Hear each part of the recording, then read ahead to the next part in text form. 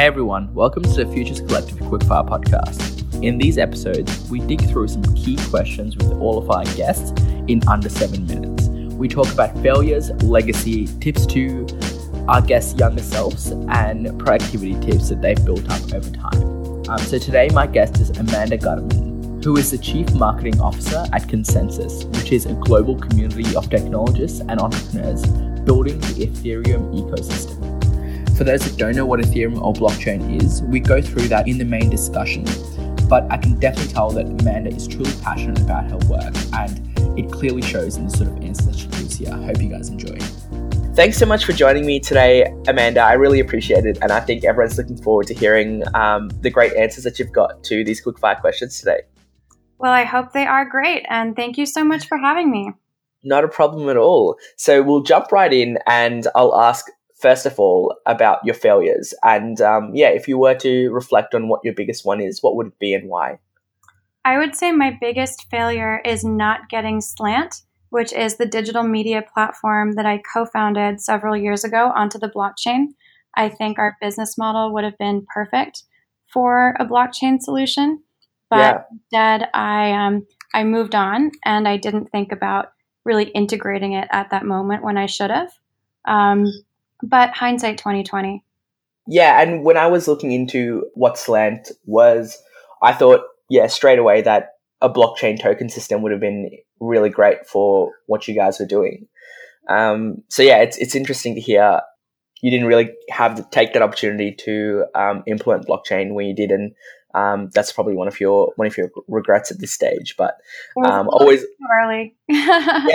Always learning from our experiences. So next up, I think we're going to talk a bit more about legacy, which is something, as a young person, you might not have given too much thought to yet. But if it was to be summed up in about one sentence, what would it be and why? Sure. So I would love for my legacy to be to help people understand the impact of transformative technology and how they can be involved in a world that's changing very quickly in a way that's fulfilling and advantageous to them.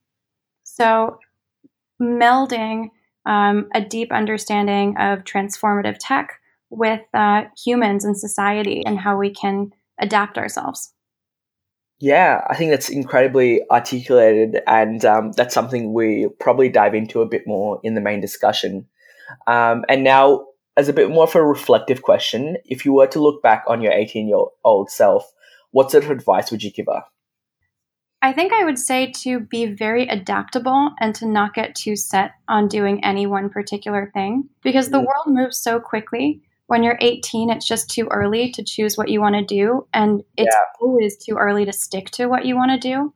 When I was 18, the first blockchain wasn't even invented yet. Marketing didn't look at all like it does now. So it actually would have been impossible for me to choose at that point what I'm doing now. So better to stay open and not to worry that you haven't chosen yet.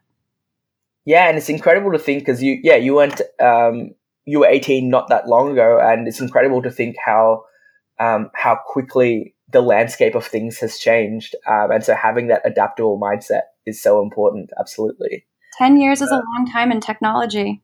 Yeah, definitely. But if you reflect on the changes, it's been absolutely incredible to see what's happened over these 10 years. So, what's sort of the best and worst part about being a woman in tech, having been in the industry for quite a few years now? The best part is to have the opportunity to pave the way for others and to hopefully serve as an inspiration to other women that are interested in technology that, yes, this is something for you. The worst, I don't know. I've always considered that an opportunity, and I try to be a resource to other women, especially in my company, to help them try to navigate the technology world and the business world. Yeah, I like that attitude of giving back. Absolutely. And the last question I have, Amanda, for you is around productivity, because I know as young people today, it's something a lot of us particularly struggle with. So if you've got any tips or hacks, and these can be things like podcasts or books, or even just habits that you have in your daily life, what sort of things might you suggest? Yeah, I think there's this huge focus on optimization oftentimes without thinking about what you're optimizing for or what you're optimizing toward.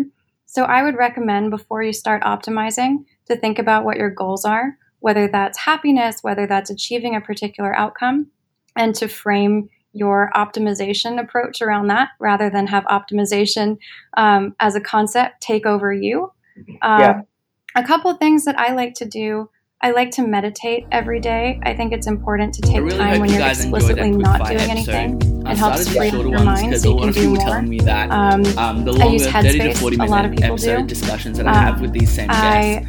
I use a tool called Workflowy, and I tend to give myself a to-do list each day of 3 things that I would be very unhappy with myself if I did not accomplish, and just to stick to those 3 things and to know that if I go home and those 3 things are done, it was a productive day. Yeah, absolutely. I think those are some really practical tips, and I really appreciate you passing those along to everyone listening in. So thanks so much. Yeah, of course.